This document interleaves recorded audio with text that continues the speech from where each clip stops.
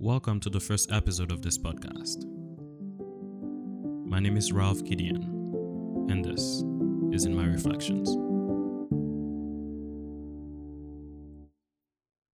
This episode is just a simple message that will hopefully get you started on that thing that you've always wanted to do, or the thing that you've been holding back because you're waiting for the right moment. A lot of time when it comes to starting something new, we tend to spend a tremendous amount of time at the preparation stage, which is good. Your first impression is your last.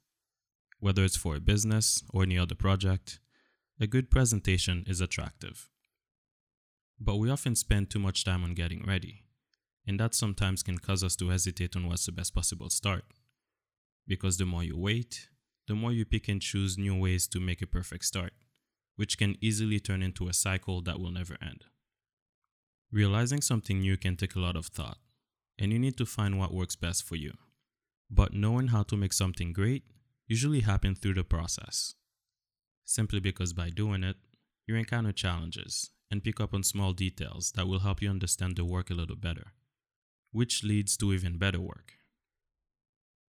So, wanting to start is a good start, but being able to turn motivation into action is the key.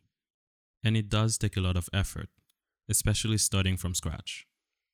And you also need the right mindset and the right skills that will help for the field that you want to go into. But all of those are things that can be learned by doing it.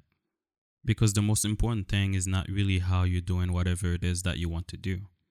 It's not even the thing itself, but rather are you able to make it happen?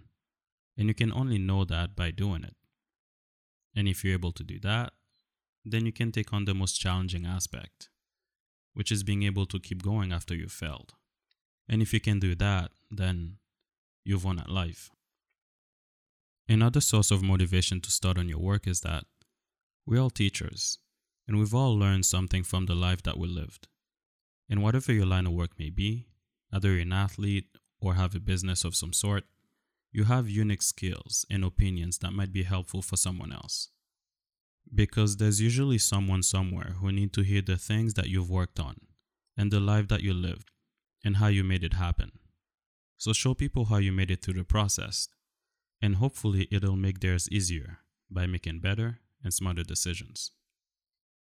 All that to say, your work can be beneficial in more ways than you might think.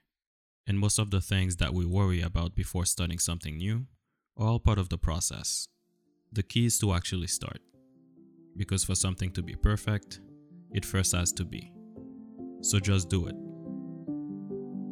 Thank you for listening. Talk to you in the next one.